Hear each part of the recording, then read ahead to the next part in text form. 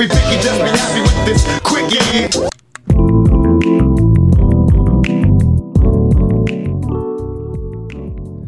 Yes, I know. It's a tough morning, Vancouver. But go wipe that sleep out of your eyes, get the gunk out of your ears, and come listen to The Quickie. I'm Trevor Beggs. You're listening to The Quickie, one of 4 fantastic shows here on the Nucks Misconduct Network. Nick Bondi just recorded Power of the Towel last night. The hottest Canucks podcast of 2020. Go check it out.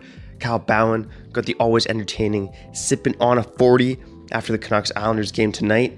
Silky and Filthy coming at you later this week. Puck talking bullshit. And of course, The Quickie, what you're listening to right now.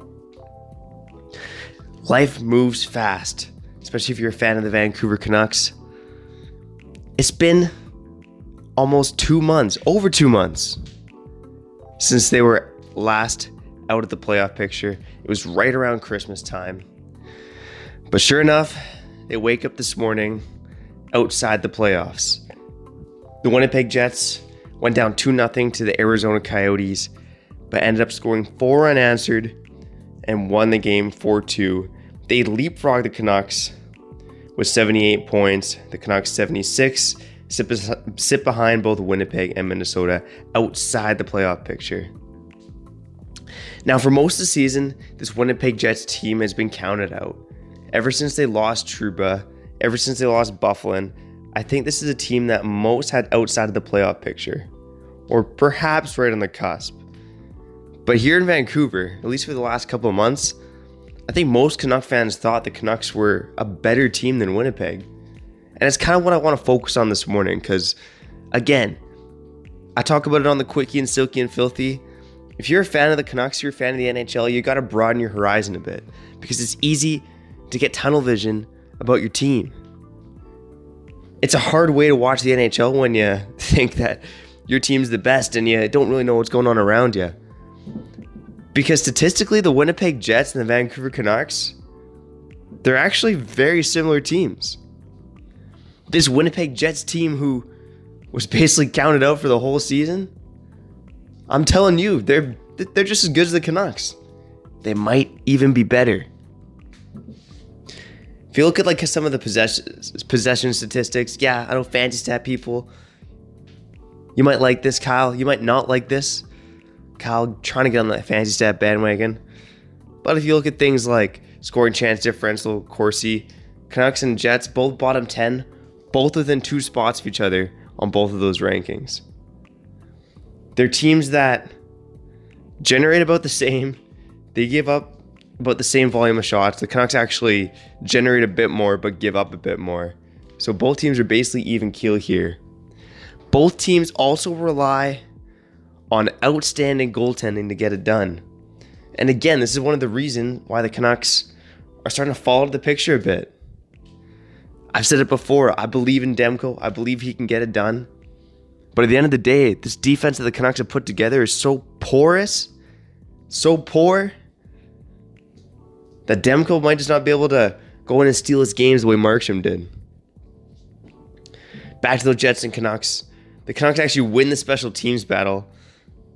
Their PK is about league average. Their power play one of the best in the league. The Jets' power play is just above league average. And their penalty kill, yeah, it's pretty bad. It's pretty bad this season. One of the worst in the league. My point is, though, you look at these two teams, and they're almost the same team. The Jets, again, their firepower is a little bit better. They have 5 players all over 55 points this season. They got legit stars on that team. I know the Canucks have stars too, but the stars are young. Pettersson, Hughes, the injured Brock Besser. JT Miller is really the only one who's, in his prime, so to speak. The Canucks, their offense is a bit more spread out. They have 9 guys over 30 points. The Jets, on the other hand, despite all that top-heavy offense, have 7 guys over 30 points. So, things are close there. These teams are close in the standings, but I think most Canuck fans would have picked the Canucks over the Winnipeg Jets to make the playoffs, which made sense. The Canucks were rolling. The Jets defense has been bad all season. But this depleted Jets defense, I got news for you Canucks fans. It's better than the Canucks defense right now. And that's a sad indictment on Jim Benning. Come on, man. You thought this was going to be the year? With this defense? Things need to change in Vancouver. I know we all love our Edler and our Tanev, but they're getting old. Myers, he's been okay, but he's still vastly overpaid. It's the Quinn Hughes show and not much else. But hey, 14 games left in the regular season. Quinn Hughes, speaking of Quinn Hughes, had the OT winner in the last game against the Islanders. Big game tonight for the Vancouver Canucks. And hey, as well as big games for the Canucks, it's always going to be a big day on nucksmisconduct.com. And of course, we're going to be talking about all of it on the Nucks Misconduct Network. Go get that damn network. I'm off to have a good day. You should do the same as well.